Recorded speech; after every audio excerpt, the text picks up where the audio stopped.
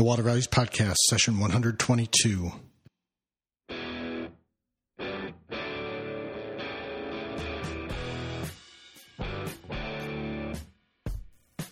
Welcome to the Water Values Podcast. This is the podcast dedicated to water utilities, resource, treatment, reuse, and all things water. Now here's your host, Dave McGibson. Hello and welcome to another session of the Water Values Podcast. As my daughter Sarah said, my name is Dave McGimsey, and thanks so much for joining me. We have a great show for you today. We have Alan Heyman of Blue Drop, which is an affiliate of DC Water, and we're going to talk about kind of how Blue Drop came to be. We're going to talk about creating new revenue streams, where those revenue streams come from, where they go, lots of different things that Alan's going to explain to us about Blue Drop, and he gives an absolutely fantastic interview. So I really appreciated his time, and he was absolutely terrific. So again, thank you very much to Alan for coming on. We'll get to that in just a moment. But before we do, some typical housekeeping. For those who've rated and reviewed the podcast, thank you so much. If you've just rated it, please consider leaving a review. If you haven't done either, please consider leaving a 5-star rating and a review. That review is really important because it helps others understand why they should tune in and take a listen to the podcast. So please consider doing that if you've been enjoying the podcast and haven't done so yet. Also want to thank those who've provided a donation to the podcast. That just helps defray the cost of putting the podcast on. You just go to the website, thewatervalues.com, scroll down a little bit. There's a little PayPal button. You can donate in any denomination you see fit. It just goes to helping defray the costs of putting the podcast on, and it is greatly appreciated. Again, any denomination helps.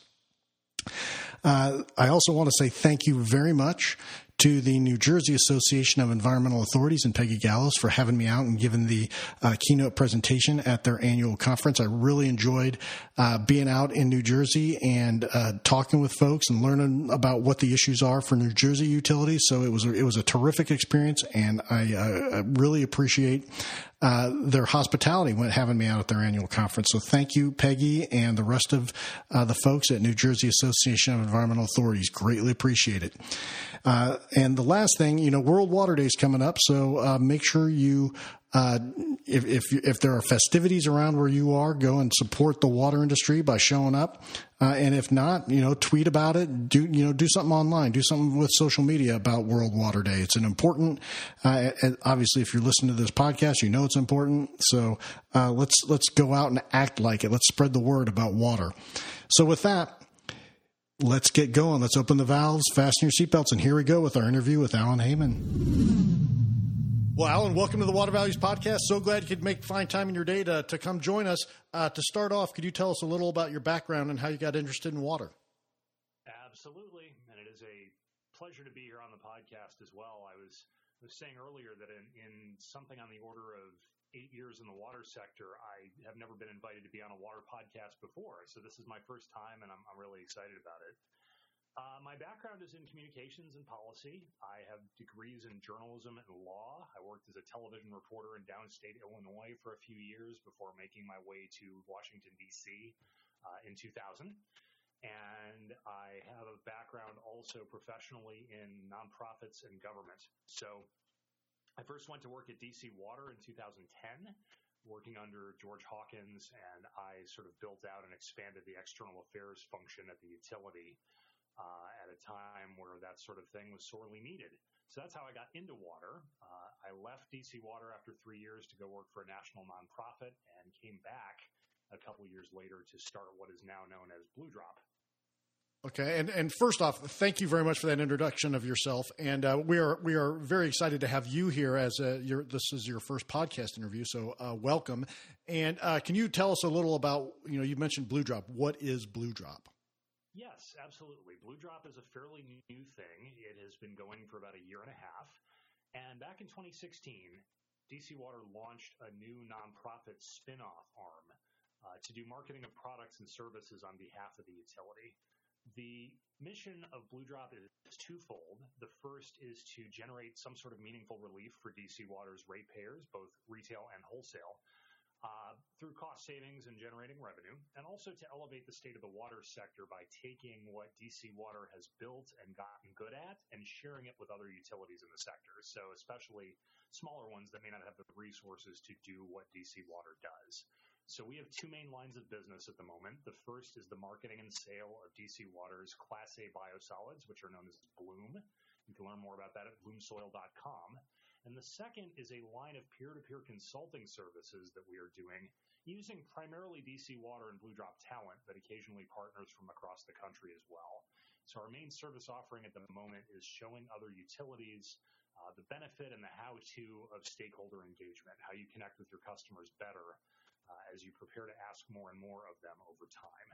Okay, so let's break this down into kind of three parts, right? First is DC Water's decision to get into kind of, I don't want to say non-core, but get into, expand out from the pure, integrated utility model. The second thing I want to get into is the products offered, and the third thing is the services offered. So let's start with that first batch of stuff, which is the decision to get out or to get outside of the box of the traditional integrated, water sewer utility model. And can you talk a little about what was the genesis of this idea? I absolutely can. And I think it's an important distinction to make core versus non-core and perhaps ratepayer versus non-ratepayer. So from the beginning, DC Water is a municipal utility. It is a unit of government. It has a core purpose of delivering a life-giving service to its customers. And it also has permit compliance requirements, as you and your listeners well know.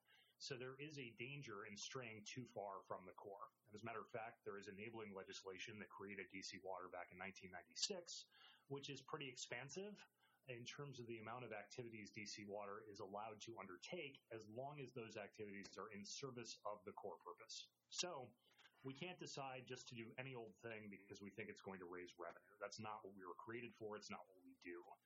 That was the framework that we were starting with. Secondly, as far as the need, we recognized that there was a little bit of capacity, there was a little bit of interest, and there was definitely desire out there in the market to capture what DC Water knows as a consulting service. So the question was, how are we going to do this? Recognizing that this is not going to be a huge operation. We are not going to have the amount of talent at our disposal to do something along the lines of what, Booz Allen would do in deploying a field of experts into a client site for months at a time. How do we do this as a utility? And what we settled on was the notion of having a small company that is very much affiliated with DC Water and partially staffed, in fact, by DC Water, would give us a little bit of latitude to do things the right way. So we have flexibility in procurement, let's say, where if we wanted to sign a contract to do consulting for another water utility, Blue Drop as a small independent company can sign documents that are vetted by its own legal counsel and that meet our purposes, but we don't have two large procurement departments, say, battling it out for a number of weeks or months over, what the best language is for this contract. We just want to get ready to do the work. And the second thing is we have the ability to, get out and do some marketing of this effort with the association with Blue Drop well known, but also keeping it separate sort of for reputational reasons. So if you have, for example, a city utility that is integrated into its city government, there may be some sensitivity, some local pride in the notion of, how could we possibly bring in these people from Washington, D.C., and what would they know about life here because we're here, doing the work every day. If it's not DC Water whose name is on that contract, it might be a slightly easier sell in those environments where Blue Drop, is reminiscent of DC Water for those who need to know us, but it is also separate. Right. And how did DC Water go about assessing the risk? Because it seems to me that if they're investing in Blue Drop, the ratepayer money is at risk. So how did DC Water go about balancing that out and actually deciding that yes, it is worth the risk to enter into this business? Well, I have to tell you, the question of risk to ratepayer dollars is something that is on my mind every single day because I remain a DC Water employee. My time is largely detailed to Blue Drop. but I'm running a small business on a shoestring as much as I can, and mindful of the fact that what we're spending is ratepayer dollars, and we are entrusted with the stewardship of that money. So we decided to define the stakes fairly small to begin with. We created a 3-year startup period. We set a budget. We went to the DC Water Board with the knowledge of that budget to make sure everybody was comfortable with it. And it is not something that is within an order of magnitude that would represent a significant risk to DC Water ratepayers. It's good money. It is money that is important to Blue Drop and important to DC Water, but it's not something that if it were just to disappear overnight, it would be an overwhelming risk to ratepayers and result in higher rate increases or anything like that. The second thing about risk to ratepayers that's notable here, I think, is that when you have a separate entity that is doing the commercial work, it can contain the risk without having to, put the body of the larger institution that is ratepayer funded at risk as well. So we have that going for us too. And there is plenty of oversight in this work. Blue Drop has its own independent board of directors, and the chair of that board is the chief executive of DC Water. So there's a connection there. But the DC Water Governance Committee also has oversight over Blue Drop, and I am in front of that committee 3 times a year with extensive details about where the money is going, what it is doing, and how we're living up to our promise of making DC Water whole on its investment, largely by the end of the 3rd year of our existence. Terrific. Now, I at the end of the interview, I want to circle back after we kind of talk about products and services and just talk about the return to DC Water. So let's shift gears and move into the products. So you mentioned Bloom Soil. Tell us a little about the process of generating the Bloom Soil, and what's all involved in that. Sure, and I'm going to seize on your invitation to tell you a little because I was a journalism major. I am not an engineer. I will be quickly in over my head if we start going into the intricacies of thermal hydrolysis and anaerobic digestion, but I can tell you that those two processes are what leads to what we now call Bloom. So we had a significant upgrade to our biosolids handling equipment back probably starting about 5 or even more years ago at this point. And the notion was the plant was putting out a pretty good Class B, and it was putting out a pretty good Class B to the tune of about 1,200 tons a day, which were being land applied at farms, some distance away from DC at significant expense. So the board took a look at this situation and the opportunity, and it decided we were going to put in the Canby system, which is something that comes from Norway. We are the largest installation of Canby in the world, or at least we were at the time, and the first in North America. So we get a lot of visitors to look at this thing. But the reason they did it was twofold. One, there was some question of increasing regulatory risks surrounding Class B biosolids. And from having interviewed folks around the wastewater business for a long time, first thing you've got to get to is permit compliance. You've got to get those solids off the plant every single day. If there's a reduction in the number of places you can put them, if it becomes more expensive to remove them, that's going to be a big issue for the bottom line at a big institution like DC Water, especially to the tune of 1,200 tons a day. The second thing that the engineers discovered is you can cook off a lot of that water that's in those biosolids. You can generate clean, renewable energy, which we now do, and you can reduce the volume that you're trucking away because there's a lot less water in it. So they built the system, something on the order of about $500 million. It is operational. It is generating power. I believe we power about a third of the entire wastewater treatment process just from the Canby system with the hydrolysis. And we've reduced the tonnage to 450 tons a day. So the system is there, and it is working, and it is meeting its economic goals that were set out when the board decided to do it. But we still have 450 tons a day of what are now Class A exceptional quality biosolids coming right off the belt. So they don't need to be dried or composted or mixed with anything to get to Class A. And meanwhile, we are essentially doing with them what we did for the Class B material, which is land applying. So we have discovered through the creation of this trademark Bloom and through some initial marketing efforts in the DC area that this stuff really does have economic value. It is good for landscaping. It is good for growing trees. It is good for farming. So we're working primarily in the bulk space at the moment, supplying folks who can take it by the truckload. We have fairly modest sales goals for our first few years of the program, given that there are still 450 tons a day of the material being generated.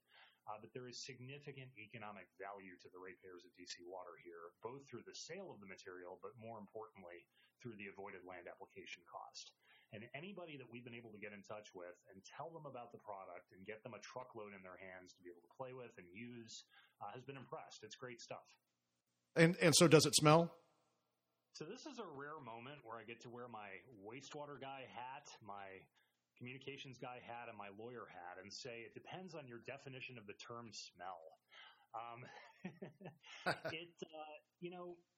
We had an event when we rolled out the Bloom brand for the public, and we had brought over a pickup-sized truckload of the stuff and put it in a pile on the ground, stuck a shovel in it for the visual, and then some folks who were planting trees near us as part of this event had pulled in another truck and had unloaded some mulch, which they were going to be used to mulch the trees around where we were doing the press announcement. And I have to tell you, standing in the open air on a day without too much of a breeze in DC one spring, the mulch had more of an odor to it than the Bloom did.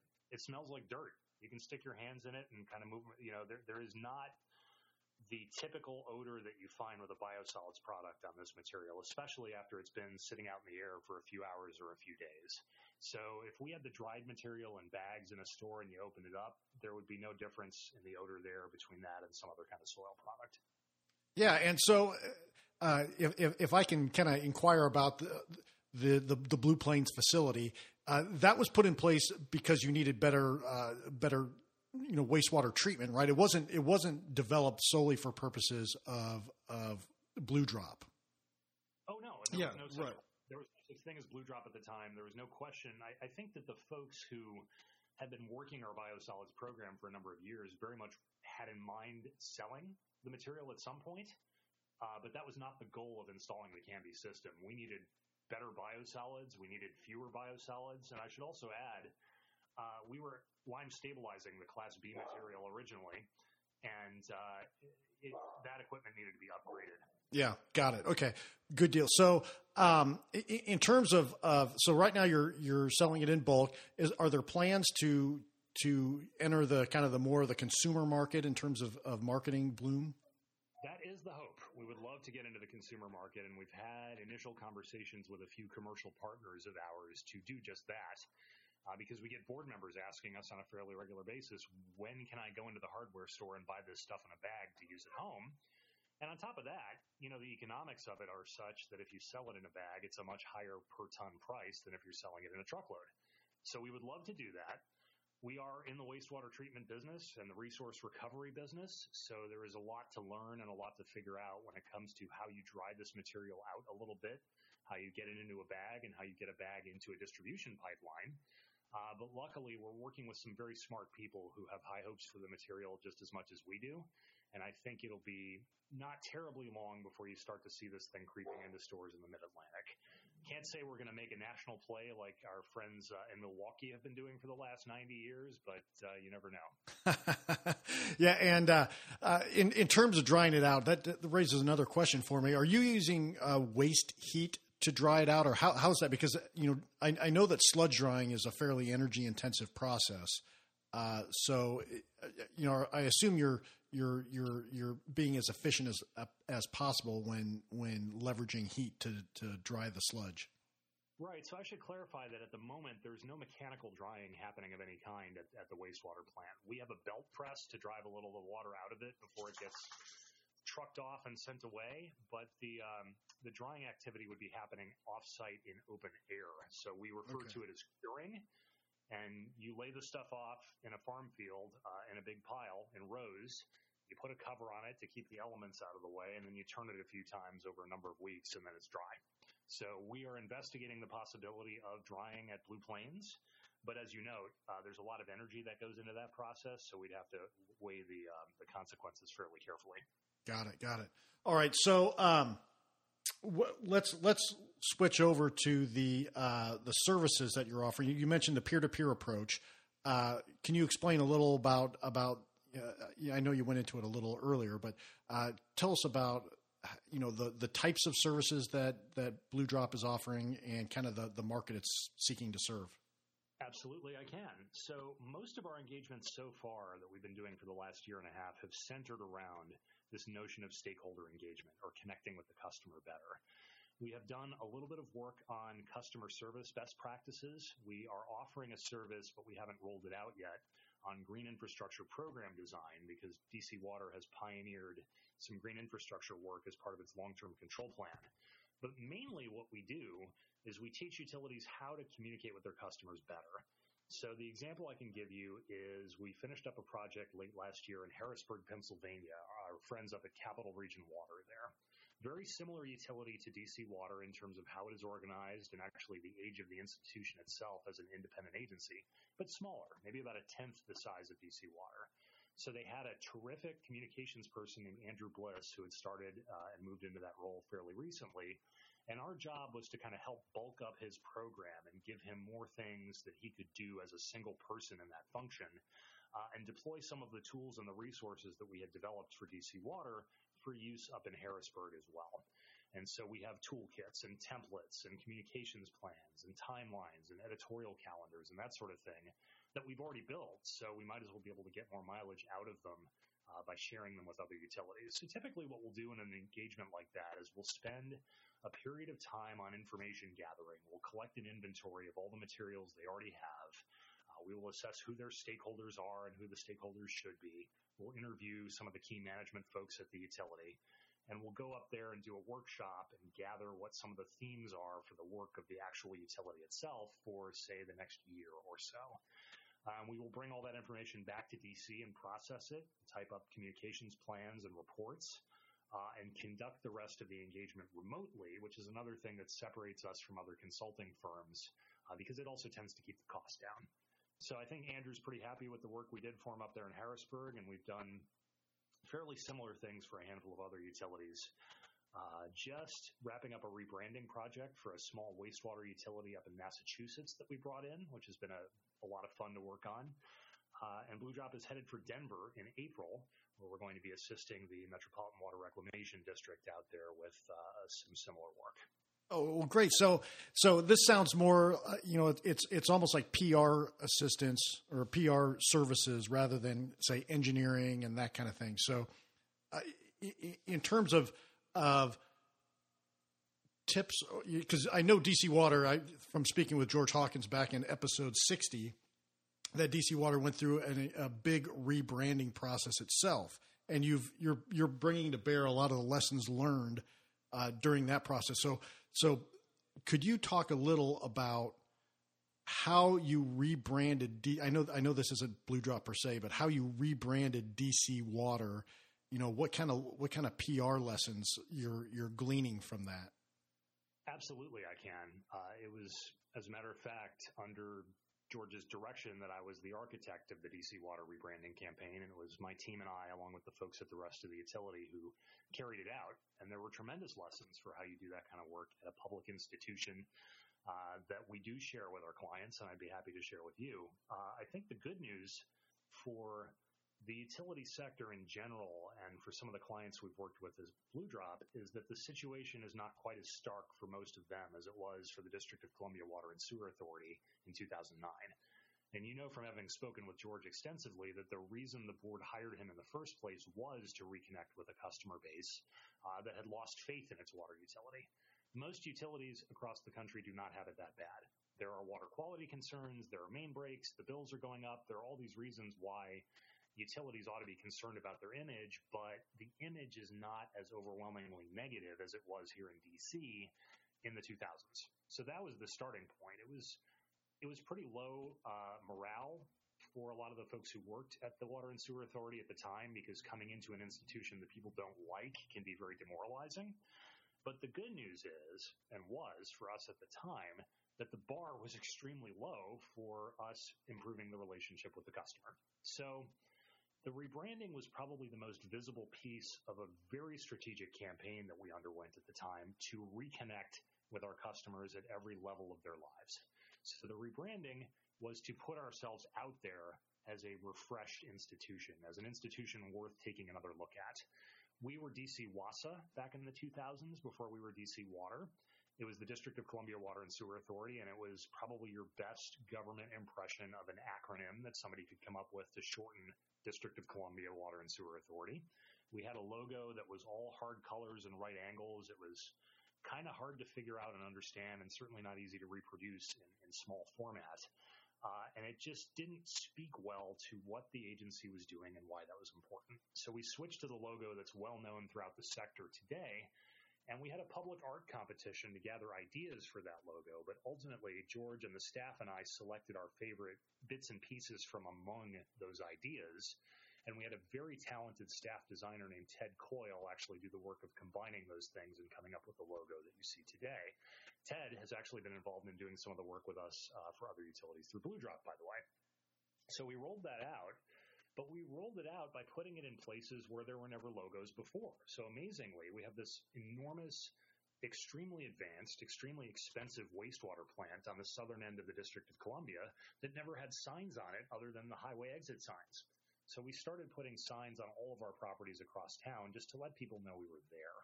We put tap water advertising on the vehicles so that if it was stopped in traffic or if you saw it rolling around a neighborhood, you would understand the message that we were trying to convey, and it really didn't cost us more than, a decal. And we started doing massive outreach events across town. So anytime there would be a big gathering of people, say in the summertime, at a music festival, at an athletic event, we would be there with our personnel, with reusable water bottles, with water to refresh people, having that conversation about what DC Water does and why it's important, where the community is. The biggest problem that we had, and this is something that I will go in and counsel any utility on at any time, is that we had lost the ability to tell our own story to our customers. Everybody else was telling the story of DC Water, and it wasn't a positive one. So in the Washington Post, day after day on the front page would be negative stories about DC Water. There was a story, and I use this in slide presentations that I give. There's a story about how DC Water quality issues were worrying people who were buying and selling residential real estate in DC at the time. So if you can picture, DC's economy is booming. We're adding residents by the tens of thousands every year. There are jobs. It's looking great. But people are worried about water quality, and it's impacting their decision on where to buy a home. That's a terrible situation to be in. So we redeveloped relationships with the local media. We brought in bloggers for open houses and gave them tours of our plant because, the stuff is amazing and nobody gets to see it unless you make a concerted effort to bring them in to where you are and show them what you're doing. We got on social media for the first time and developed a little bit of a sort of a social media voice and personality. We bought a water drop mascot costume and took it to schools, and we do environmental education events for kids these days. So all of this was an expanded outreach effort aimed at making sure the customers knew why we were doing what we were doing and why that was important to them every single day. And we do it for a very simple reason, and that is not that there's competition in the universe, not that you can choose, a different tap water supplier like you can choose a different electric provider or, choose a different beverage out of a vending machine. There's not an element of choice here, but there is an element of choice in terms of what your constituents will be willing to put up with. And we were looking at multiple double-digit year-over-year percentage rate increases to pay for all the massive capital work that we were embarking on. And there are going to be service disruptions from that kind of work. If you're replacing water mains all over town, you're going to tear up streets. You're going to take people out of service temporarily. You're going to make noise. You're going to make dust. And again, their bills are going to rise. So you don't want to go into that situation as a utility when your customers don't know you, because there is no reservoir of goodwill at that point for you to tap into to ask more of your customers.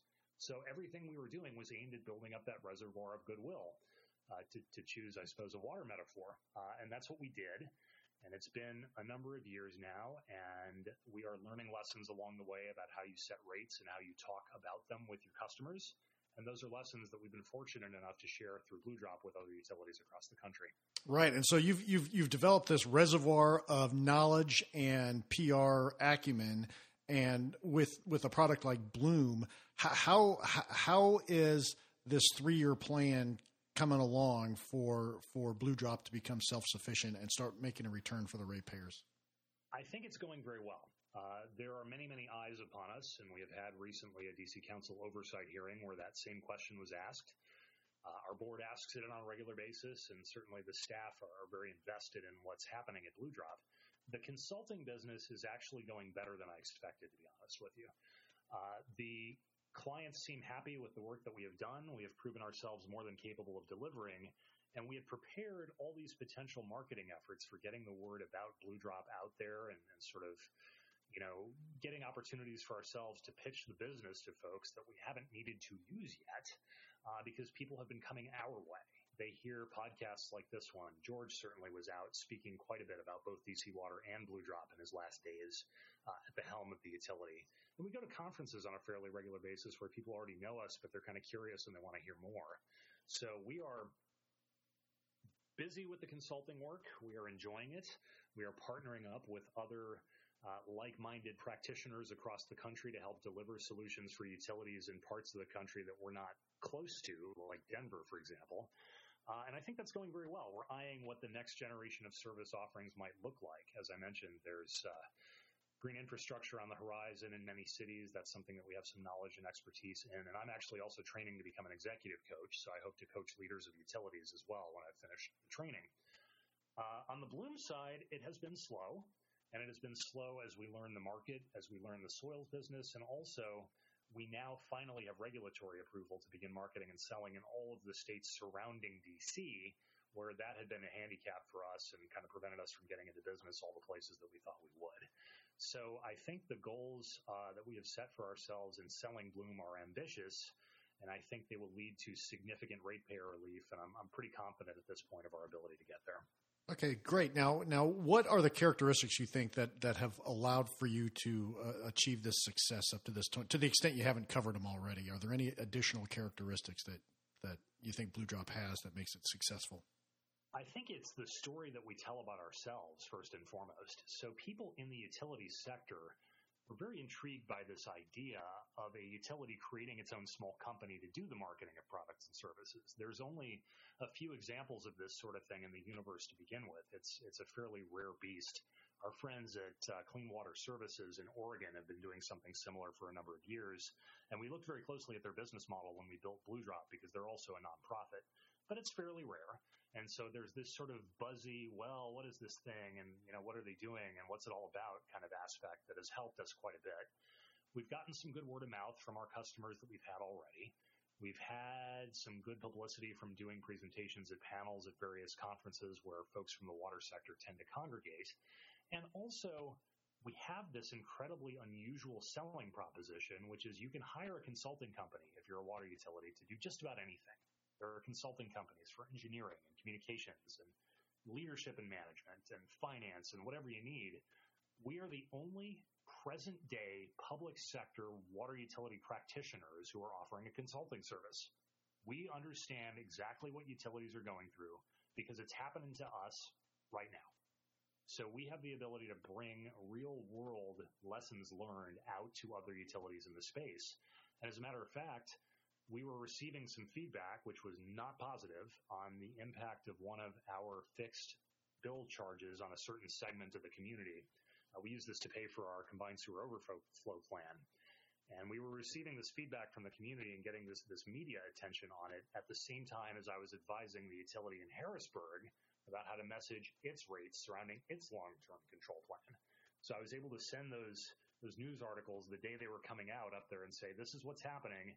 This is what you want to kind of keep an eye on for 10 years down the line when this rate is going to get really big and all of a sudden everybody's going to be paying attention to it.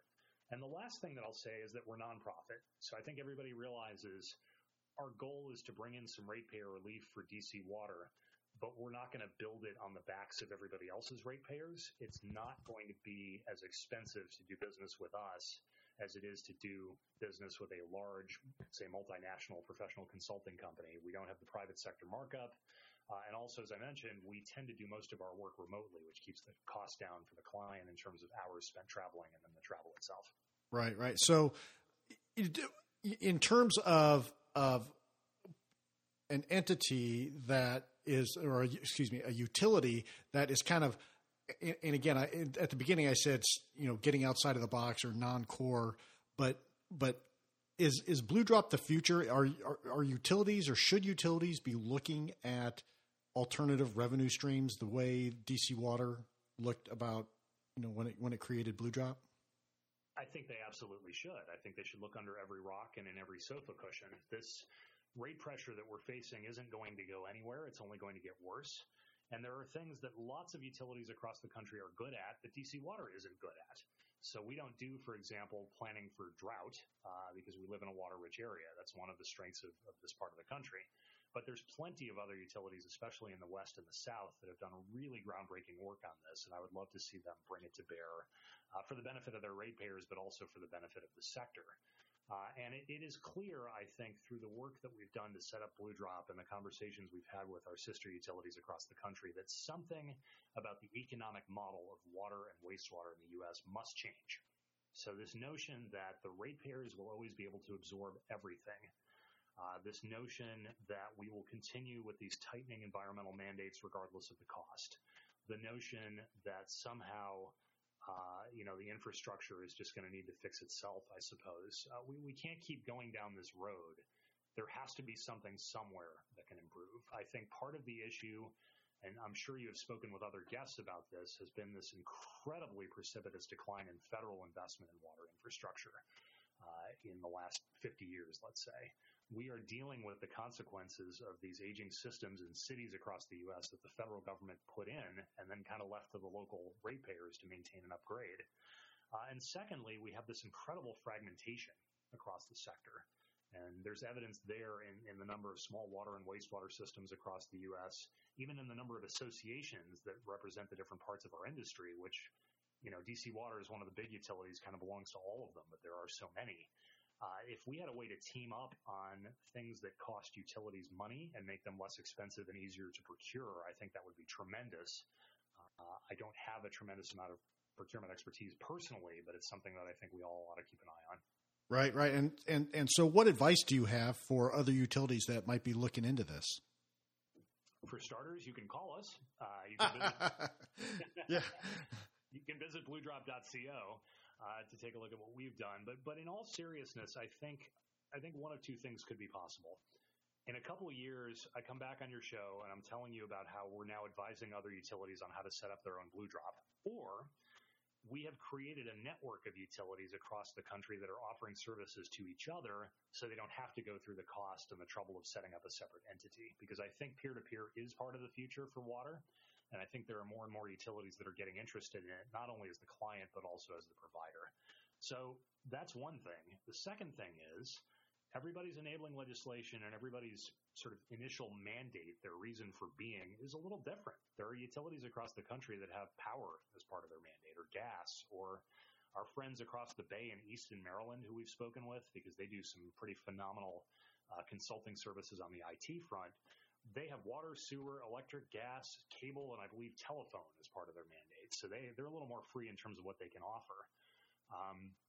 The test that I use when we're looking at new business activities at DC Water and whether it fits into the common purpose is it something that we would build or buy or get good at in service of what we do for our original ratepayers? Is it a process, a technology, a piece of equipment, a person, an area of expertise? If so, and we've built it, then it is absolutely fair game for DC Water to try to resell that or market it to others so they don't have to go through the time and expense.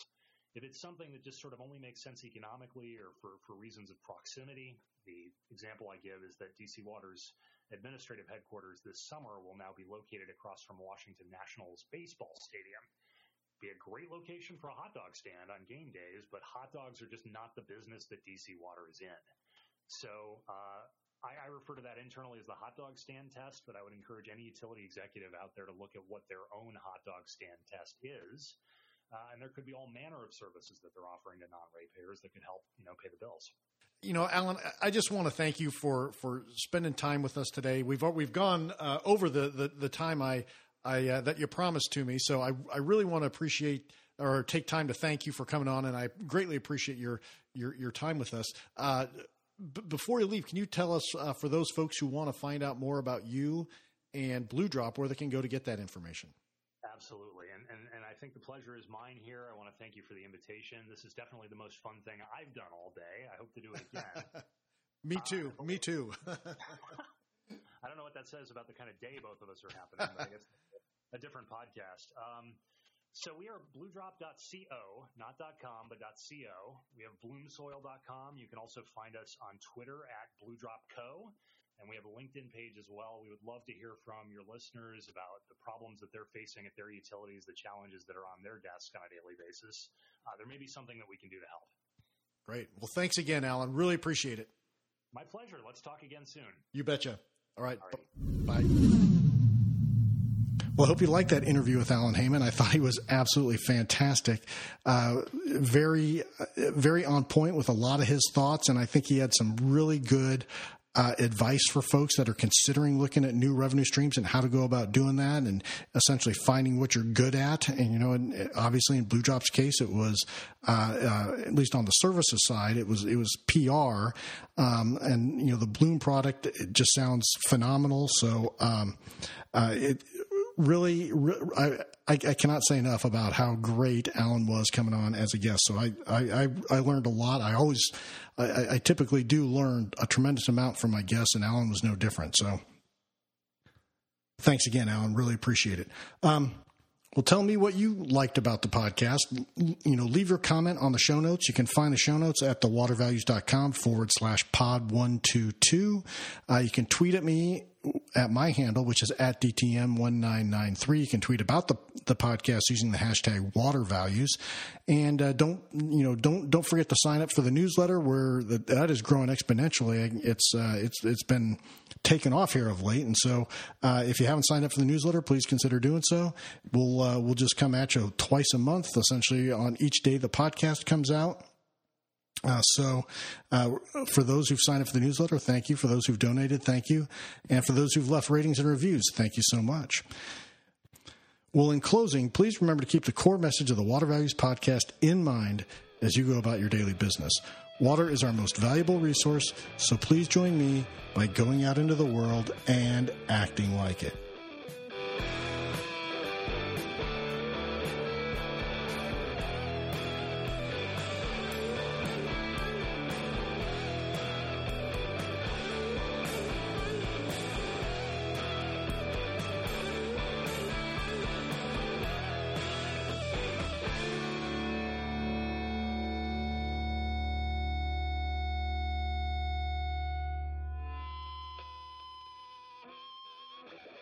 You've been listening to the Water Values Podcast. Thank you for spending some of your day with my dad and me.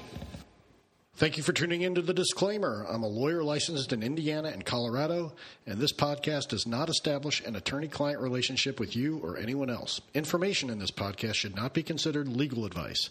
Further, this podcast is not a solicitation for professional employment. I'm just a lawyer who finds water issues interesting and who believes greater public education about water issues is necessary. And that includes enhancing my own education about water issues, because no one knows everything about water. Thanks for listening, and we'll talk to you next time.